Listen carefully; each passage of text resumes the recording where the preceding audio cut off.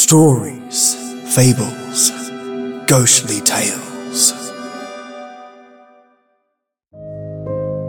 Good morning, good evening, or good night, you lovely people. I hope your Monday is starting off strong, just like a delicious tea or a powerful coffee. If you're new, welcome, and I'm your host, the Tale Teller, and today I'm narrating a wonderful novel titled The Soul of Lilith, written in 1903 by Mary Corelli. I'll be reading 2 chapters today, and another 2 to 3 chapters after that, and so forth. But I want your feedback as we go along. If you do or don't like this story, I can move on to another novel and call this one quits or do something completely different. Whether I continue is up to you lovelies and my Patreons, of course. This novel shares the tale of a mystic named Rami, a practitioner of the arts of healing drawn from the occult, involving ancient Egyptians and a plot that explores soul theft and manipulation of a unique girl. Rami is quite the character and one that I, so far, have thoroughly enjoyed playing. So join me.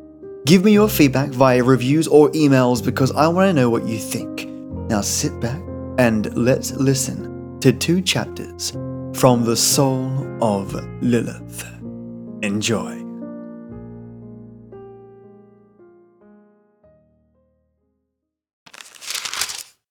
The following story does not assume to be what is generally understood by a novel. It is simply the account of a strange and daring experiment once actually attempted, and is offered to those who are interested in the unseen possibilities of the hereafter merely for what it is. A single episode in the life of a man who voluntarily sacrificed his whole worldly career in a supreme effort to prove the apparently unprovable. The Soul of Lilith, Chapter 1. The theatre was full, crowded from floor to ceiling. The lights were turned low to give the stage full prominence, and a large audience packed close in pit and gallery as well as in balcony and stalls listened with or without interest, whichever way best suited their different temperaments and manner of breeding, to the well-worn famous soliloquy in Hamlet, to be or not to be. It was the first night of a new rendering of Shakespeare's ever-puzzling play.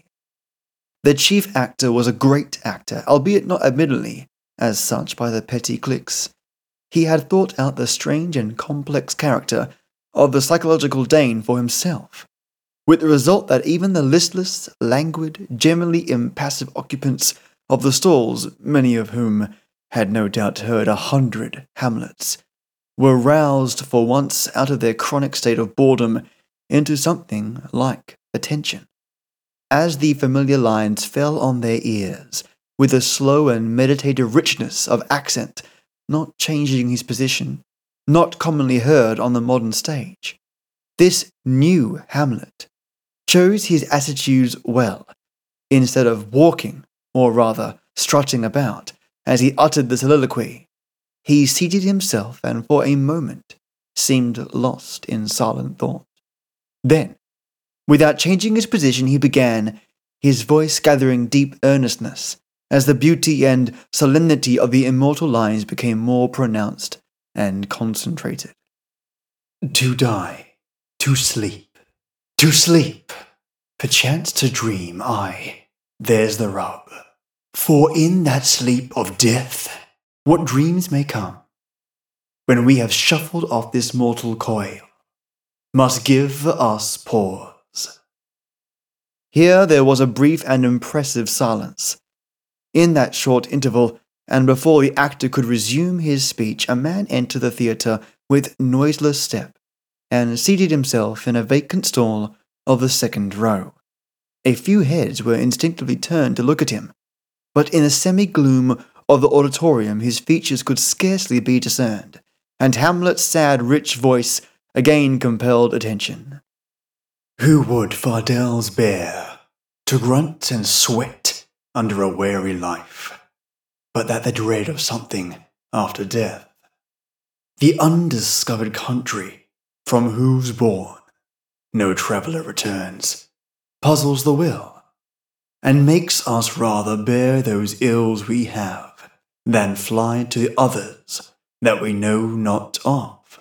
Thus conscience does make cowards of us all, and thus the native hue of resolution is sicklied o'er with the pale cast of thought, and enterprises of great pith and moment with this regard their currents turn awry, and lose the name of action.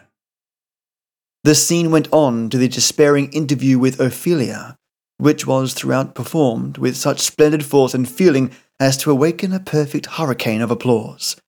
Then the curtain went down, the lights went up, the orchestra recommenced, and again inquisitive eyes were turned towards the latest newcomer in the stalls, who had made his quiet entrance in the very midst of the great philosophical soliloquy. He was immediately discovered to be a person well worth observing, and observed he was accordingly, though he seemed quite unaware of the attention he was attracting. Yet he was singular-looking enough to excite a little curiosity, even among modern fashionable Londoners, who are accustomed to see all sorts of eccentric beings, both male and female, aesthetic and commonplace, and he was so distinctly separated from ordinary folk by his features and bearing, at the rather loud whisper of an irrepressible young American woman, "I'd give worlds to know who that man is," was almost pardonable under the circumstances. His skin was dark as a mulatto's, yet smooth and healthily coloured by the warm blood flushing through the olive tint. His eyes seemed black, but could scarcely be seen on account of the extreme length and thickness of their dark lashes. The fine, rather scornful curve of his short upper lip was partially hidden by a black moustache. And with all this blackness and darkness about his face, his hair, of which he seemed to have an extraordinary profusion, was perfectly white. Not merely a silvery white, but a white as pronounced as that of a bit of washed fleece, or newly fallen snow. In looking at him, it was impossible to decide whether he was old or young, because, though he carried no wrinkles or other defacing marks of time's power to destroy, his features wore an impress of such stern and deeply resolved thought, as is seldom or never the heritage of those whom youth still belongs. Nevertheless, he seemed a long way off from being old, so that altogether he was a puzzle to his neighbours in the stalls, as well as to certain fair women in the boxes, who levelled their opera glasses at him with a pitonicity which might have made him uncomfortably self-conscious had he looked up. Only he did not look up. He leaned back in his seat with a slightly listless air, studied his programme intently, and appeared half asleep, owing to the way in which his eyelids drooped, and the drowsy sweep of his lashes. The irrepressible American girl almost forgot Hamlet, so absorbed was she in staring at him, in spite of the sotto voce remonstrances of her decorous mother who sat beside her, and presently, as if aware of or annoyed by her scrutiny, he lifted his eyes and looked full at her. With an instinctive movement she recoiled, and her own eyes fell. Never in all her giddy, thoughtless little life had she seen such fiery, brilliant, night-black orbs. They made her feel uncomfortable, gave her the creeps, as she afterwards declared. She shivered, drawing her satin opera wrap more closely about her, and stared at the stranger no more. He soon removed his piercing gaze from her to the stage, for the now great play scene of Hamlet was in progress and was from first to last a triumph for the actor chiefly concerned. At the next fall of the curtain, a fair, dissipated-looking young fellow leaned over from the third row of stalls and touched the white-haired individual lightly on the shoulder. My dear El Rami, you here at a theatre? Why, I should never have thought you capable of indulging in such frivolity. Do you consider Hamlet frivolous? Queried the other, rising from his seat to shake hands, and showing himself to be a man of medium height, though having such peculiar dignity of carriage as made him appear taller than he really was. Well, no. And the other man yawned rather effusively. To tell you the truth, I find him insufferably dull. You do? And the person addressed as El Rami smiled slightly. Well, naturally you go with the opinions of your age. You would no doubt prefer a burlesque. Frankly speaking, I should. And now I begin to think of it, I don't know really why I came here. I had intended to look in at the Empire. There's a new ballet going on there, but a fellow at the club gave me this stall, said it was a first night and all the rest of it, and so fate decided for you. Finished El Rami sedately, and instead of admiring the pretty ladies without proper clothing at the Empire, you find yourself here, wondering why the deuce Hamlet the Dane could not find anything better to do than bother himself about his father's ghost. Exactly. But being here, you are here for a purpose, my friend. And he lowered his voice to a confident whisper. Look, over there. Observe her well. Sits your future wife. And he indicated by the slightest possible nod the American girl before alluded to. Yes, the pretty creature in pink with dark hair. You don't know her? No, of course you don't, but you will. She will be introduced to you tonight, before you leave this theatre. Don't look so startled. There's nothing malicious about her. I assure you. She is merely Miss Chester's, only daughter of Jabez Chester, the latest New York millionaire. A charming, shallow, delightfully useless, but enormously wealthy little person. You will propose to her within a month, and you will be accepted. A very good match for you, Vorgan. All your debts paid, and everything set straight with certain people. Nothing could be better, really. And remember, I am the first to congratulate you. He spoke rapidly with a smiling, easy air of conviction. His friend meanwhile stared at him in profound amazement and something of fear. By Jove, El Rami, he began nervously. You know, this is a little too much of a good thing. It's all very well to play prophet sometimes, but it can be overdone. Pardon. And El Rami turned to resume his seat. The play begins again, insufferably dull as Hamlet may be, we are bound to give him some slight measure of attention. Vorgan forced a careless smile in response, and threw himself indolently back in his own stall, but he looked annoyed and puzzled. His eyes wandered from the back of El Rami's white head to the half-seen profile of the American heiress who had just been so coolly and convincingly pointed out to him as his future wife. I don't know the girl from Adam, he thought irritably, and I don't want to know her. In fact, I won't know her, and if I won't, why, I shan't know her.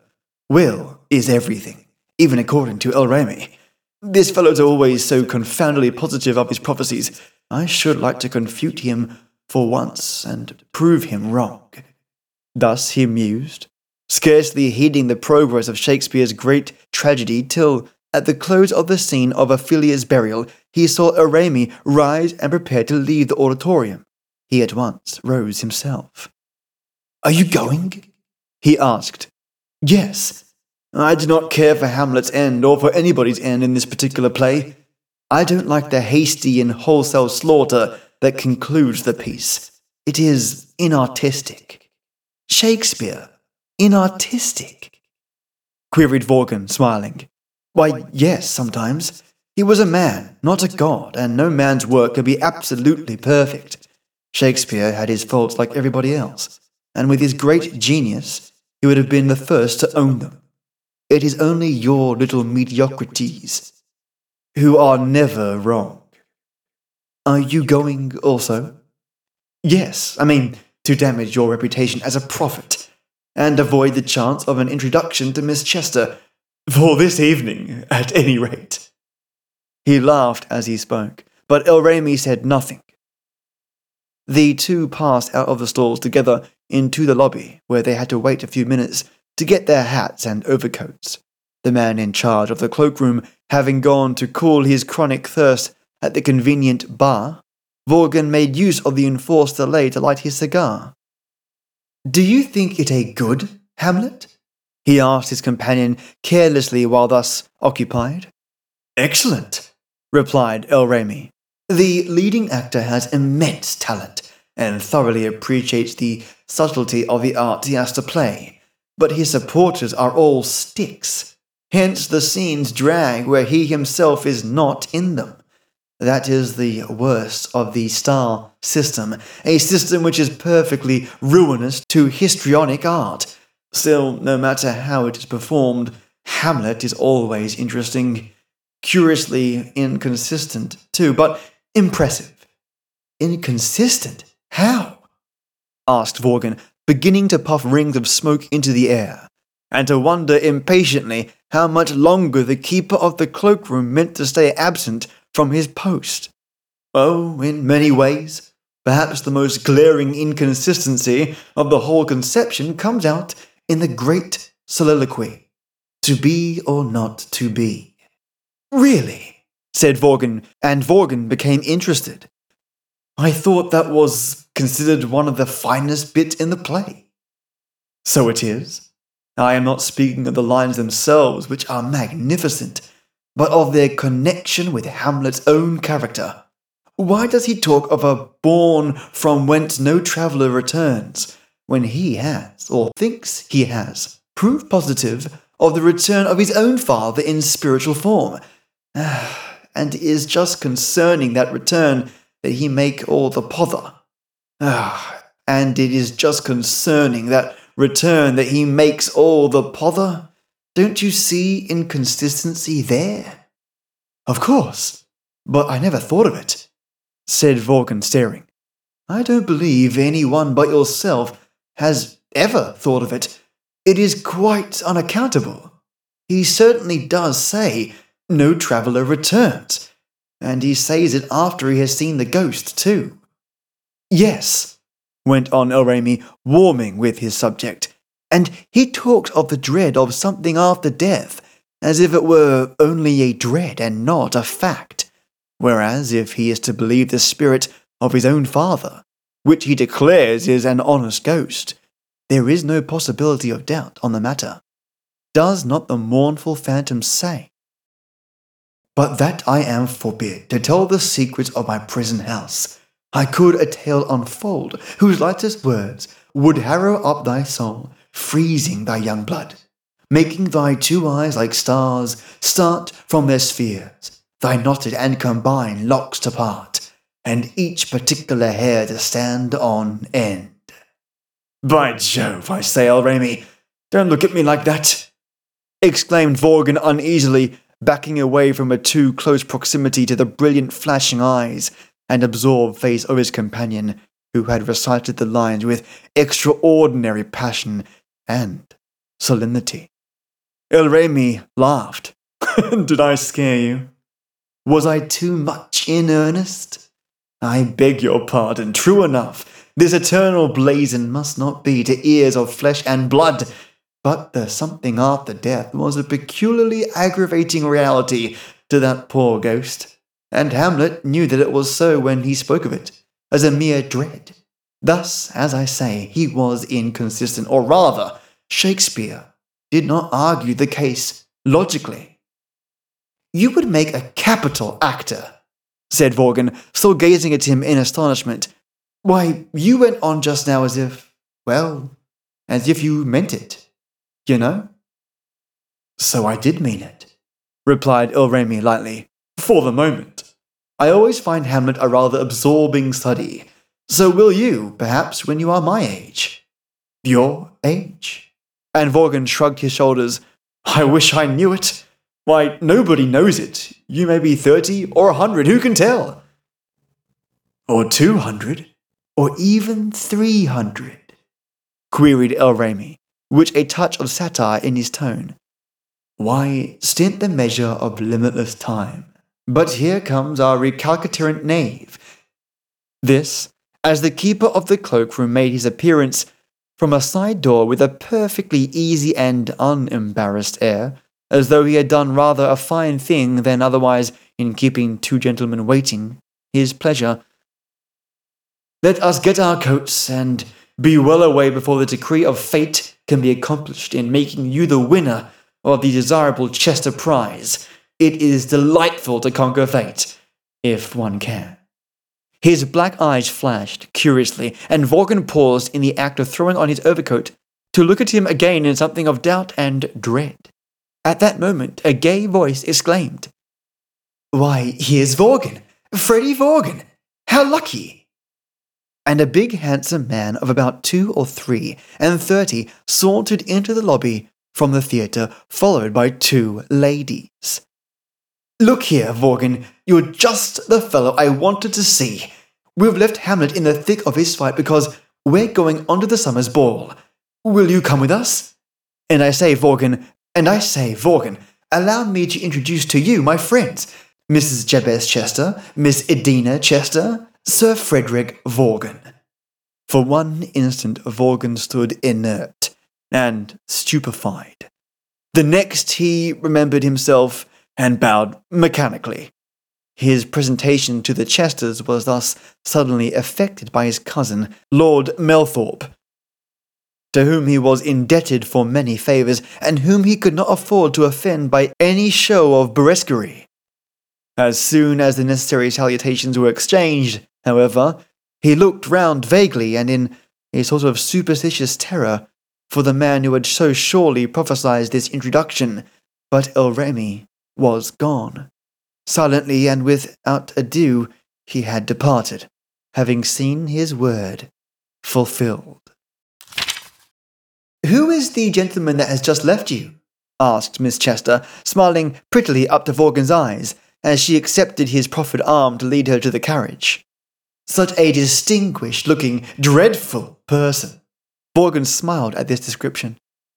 He is certainly rather singular in personal appearance, he began, when his cousin, Lord Melthorpe, interrupted him. You mean El Rami? It was El Rami, wasn't it? I thought so. Why did he give us the slip, I wonder? I wish he had waited a minute. He is a most interesting fellow. But who is he? Persisted Miss Chester. She was now comfortably ensconced in her luxurious brougham, her mother beside her and 2 men of title opposite to her, a position which exactly suited the aspirations of her soul. How very tiresome you both are. You don't explain him a bit. You only say he is interesting, and of course one can see that. People with such white hair and such black eyes are always interesting, don't you think so? Well, I don't see why they should be, said Lord Melthorpe dubiously. Now just think what horrible chaps albinos are, and they have white hair and pink eyes. Oh, don't drift off on the subject of albinos, please, pleaded Miss Chester with a soft laugh. If you do, I shall never know anything about this particular person. El Rami, did you say? Isn't it a very odd name? Eastern, of course. Oh, yes. He is a pure Oriental thoroughbred, replied Lord Melthorpe, who took the burden of the conversation upon himself, while he inwardly wondered why his cousin Vorgan was in such an evidently taciturn mood. That is, he is an Oriental of the very old stock, not one of the modern Indian mixtures of vice and knavery. But when he came from the East, and why he came from the East, I don't suppose anyone could tell you. I have only met him 2 or 3 times in society, and on those occasions he managed to perplex and fascinate a good many people. My wife, for instance, thinks him quite a marvellous man. She always asks him to her parties, but he hardly ever comes. His name in full is El Rami Zaranos, though I believe he is best known as El Rami, simply. And what is he? Asked Miss Chester. An artist? A literary celebrity? Neither, that I'm aware of, indeed. I do not know what he is or how he lives. I have always looked upon him as a sort of magician, a kind of private conjurer, you know." "Dear me," said fat Mrs. Chester, waking up from a semi-doze and trying to get interested in the subject. "Does he do drawing-room tricks?" "Oh no, he doesn't do tricks." And Lord Melthorpe looked a little amused. "He isn't that sort of man at all. I am afraid I explained myself badly. I mean that he can tell you extraordinary things about your past and your future." "Oh, by your hand, I know." And the pretty Edina nodded her head sagaciously. "There really is something awfully clever in palmistry. I can tell fortunes that way." "Can you?" Lord Melthorpe smiled indulgently and went on. "But it so happens that Rami does not tell anything by the hands. He judges by the face, figure, and movement. He doesn't make a profession of it, but really, he does foretell events in rather a curious way now and then." "He certainly does," agreed Vorgan, rousing himself from a reverie into which he had fallen and fixing his eyes on the small, piquant features of the girl opposite him. "Some of his prophecies are quite remarkable." "Really? How very delightful," said Miss Chester, who was fully aware of Sir Frederick's intent, almost searching gaze, but pretended to be absorbed in buttoning one of her gloves. "I must ask him to tell me what sort of fate is in store for me. Something awful, I'm positive. Don't you think he has horrid eyes? Splendid, but horrid. He looked at me in the theatre, you know." "My dear, you looked at him first," murmured Mrs. Chester. "Yes, but I'm sure I didn't make him shiver. Now, when he looked at me, I felt as if someone were pouring cold water very slowly down my back. It was such a creepy sensation. Do fasten this, mother, will you?" And she extended the hand with the refractory glove upon it to Mrs. Chester, but Vorgan promptly interposed. "Allow me." "Oh, well, if you know how to fix a button that is almost off," she said laughingly, with a blush that well became her transparent skin. "I can make an attempt," said Vorgan, with due humility. "If I succeed, will you give me 1 or 2 dances presently?" "With pleasure." "Oh, you are coming into the summers then," said Lord Melthorpe in a pleased tone. "That's right. You know, Fred, you're so absent-minded tonight that you never said yes or no when I asked you to accompany us." "Didn't I? I'm awfully sorry." And having fastened the glove with careful daintiness, he smiled. "Please, set down my rudeness and distractions to the uncanny influence of El Rami. I can't imagine any other reason." They all laughed carelessly, as people in an idle humour laugh at trifles, and the carriage bore them on to their destination, a great house in Queensgate, where a magnificent entertainment was being held in honour of some serene and exalted potentate who had taken it into his head to see how London amused itself during a season. The foreign potentate had heard that the splendid English capital was full of gloom and misery, that its women were unapproachable, and its men difficult to make friends with. And all these erroneous notions had to be dispersed in his serene and exalted brain, no matter what his education cost the upper 10 who undertook to enlighten his barbarian ignorance. Meanwhile, the subject of Lord Melthorpe's conversation, Il Rami, or Il Rami Zaranos, as he was called by those of his own race, was walking quietly homeward with that firm, swift, yet apparently unhastening pace, which so often distinguishes the desert-born savage, and so seldom gives grace to the deportment of the cultured citizen. It was a mild night in May. The weather was unusually fine and warm. The skies were undarkened by any mist or cloud, and the stars shone forth with as much brilliancy as though the city lying under their immediate ken had been the smiling fairy Florence, instead of the brooding giant London. Now and again Rami raised his eyes to the sparkling belt of Orion, which glittered aloft with a lustre that is seldom seen in the hazy English air. He was thinking his own thoughts, and the fact that there were many passers to and fro in the streets besides himself did not appear to disturb him in the least, for he strode through their ranks without any hurry or jostling, as if he alone existed, and they were but shadows.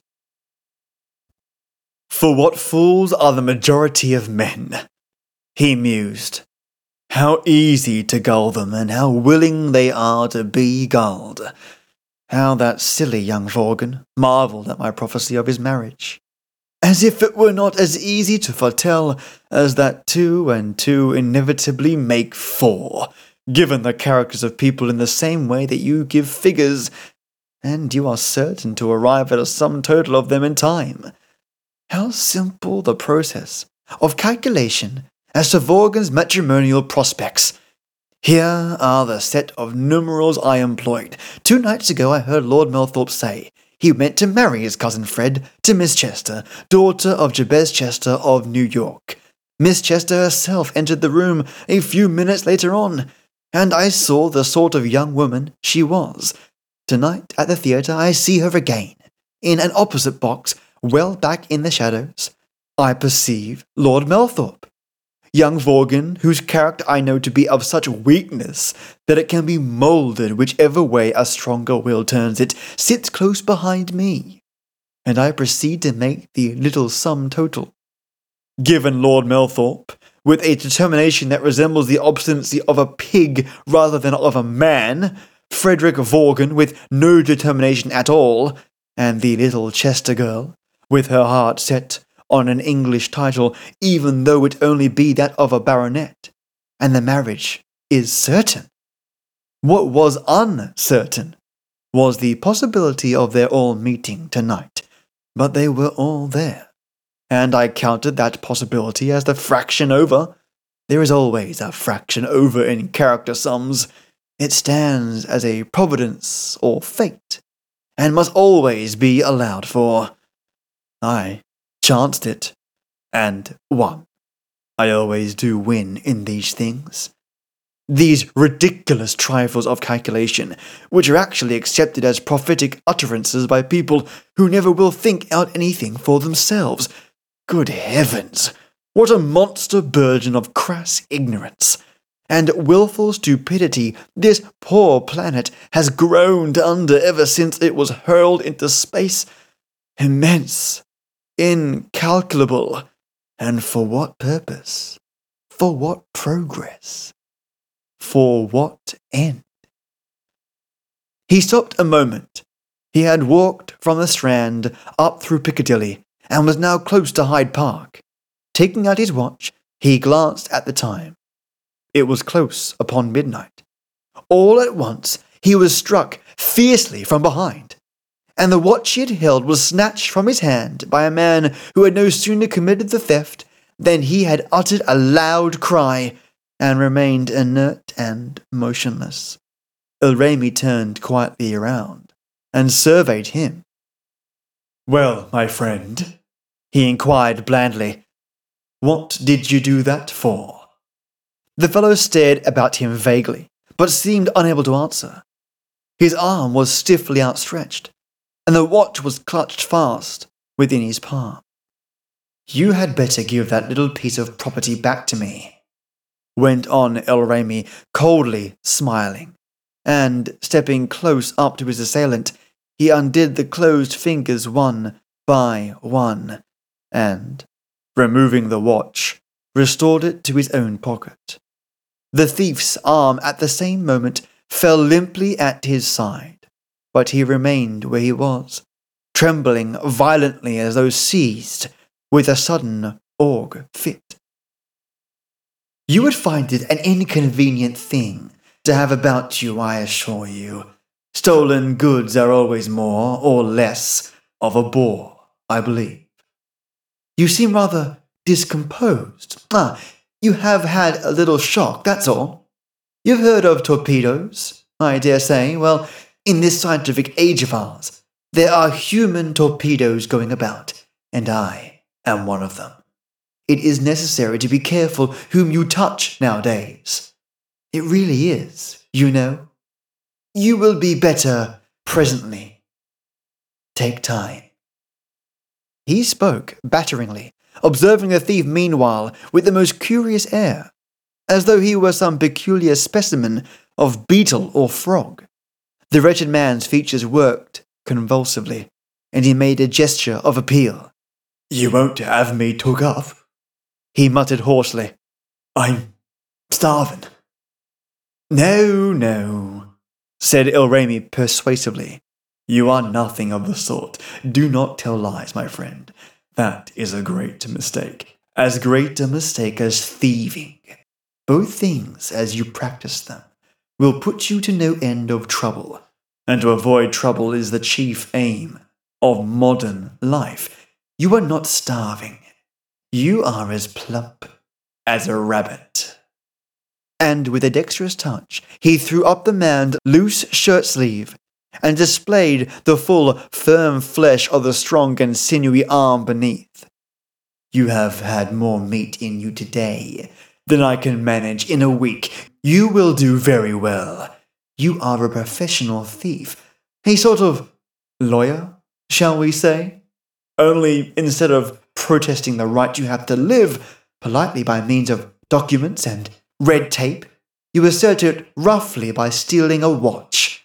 It's very frank conduct, but it is not civil, and in the present state of ethics it doesn't pay. It really doesn't. I'm afraid I'm boring you. You feel better? Then good evening." He was about to resume his walk when the now recovered Ruff took a hasty step towards him. "I wanted to knock ye down," he began. "I know you did," returned Rami composedly. "Well, would you like to try again?" The man stared at him, half in amazement, half in fear. "You see," he went on, "you pulled out your watch, and it was all jewels and sparkles." "And it was a glittering temptation," finished Rami. "I see. I had no business to pull it out, I grant it, but being pulled out, you had no business to want it. We were both wrong. Let us both endeavour to be wiser in the future. Good night." "Well, I'm blowed if you're not a rum 'un, and an awful one," ejaculated the man, who had certainly received a fright, and was still nervous from the effects of it. "Blowed if he ain't the rummest card." But the rummest card heard none of these observations. He crossed the road and went on his way serenely, taking up the thread of his interrupted musings as though nothing had occurred. "Fools, fools all," he murmured. "Thieves steal, murderers slay, labourers toil, and all men and women lust and live and die. To what purpose? For what progress? For what end? Destruction or new life? Heaven or hell? Wisdom or caprice? Kindness or cruelty? God or the devil? Which? If I knew that, I should be wise, but till I know, I am but a fool also. A fool among fools, fooled by a fate whose secret I mean to discover, and conquer, and defy." He paused, and drawing a long deep breath, raised his eyes to the stars once more. His lips moved as though he repeated inwardly some vow or prayer. Then he proceeded at a quicker pace, and stopped no more till he reached his destination, which was a small, quiet, and unfashionable square of Sloane Street. He made his way to an unpretentious-looking little house, semi-detached, and one of a row of similar buildings, the only particularly distinctive mark about it being a heavy and massively curved ancient oaken door, which opened easily at the turn of his latch key, and closed after him without the slightest sound as he entered.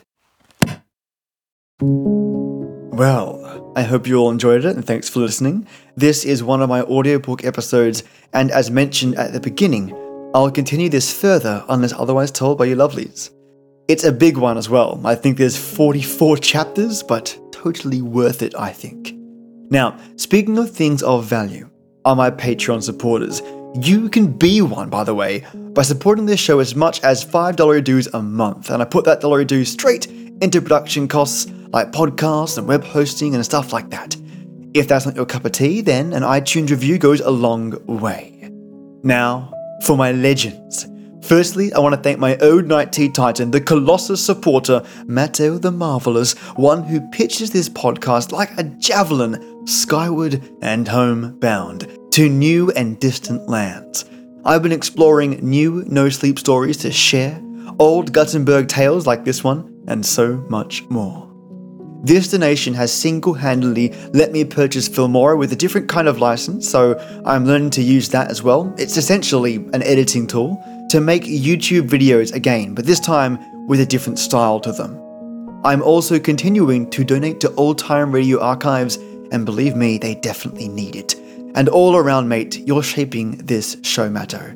You're making a big difference, and one that you'll see over time. Thanks again, buddy.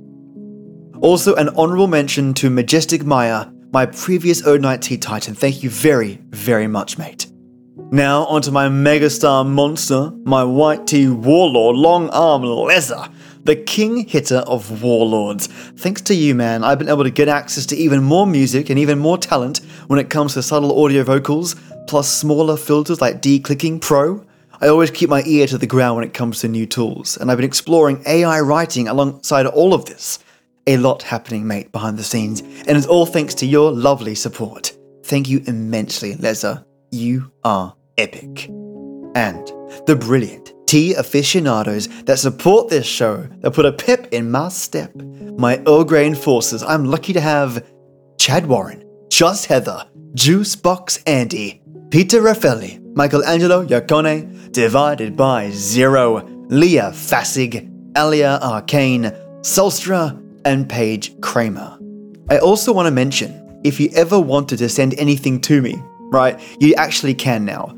I've gone ahead and I've grabbed a P.O. box, so you can send me envelope-sized things, usually, or something a bit bigger, to this address, P.O. Box 197, Gosnells, WA 6990. And anything I get in the mail, I am definitely going to share with you all here. And that's something that's supported by my Patreons. Thanks for helping me make it happen. And thank you all Patreons for supporting me in general, as I am just some Aussie bloke in the southern hemisphere of the world, sharing tales to wonderful people like you. Now, write your story, share your tale, make it creepy or something silly about a snail, but remember that little tremor that crawls up your spine, or the tingle that makes you smile from a perfect plot line. That's the magic of storytelling. Like tea, it's divine. You took the time to listen to me, and you think that it was your treat. But I thank you, my friends, for the listen. And as always, till next we meet.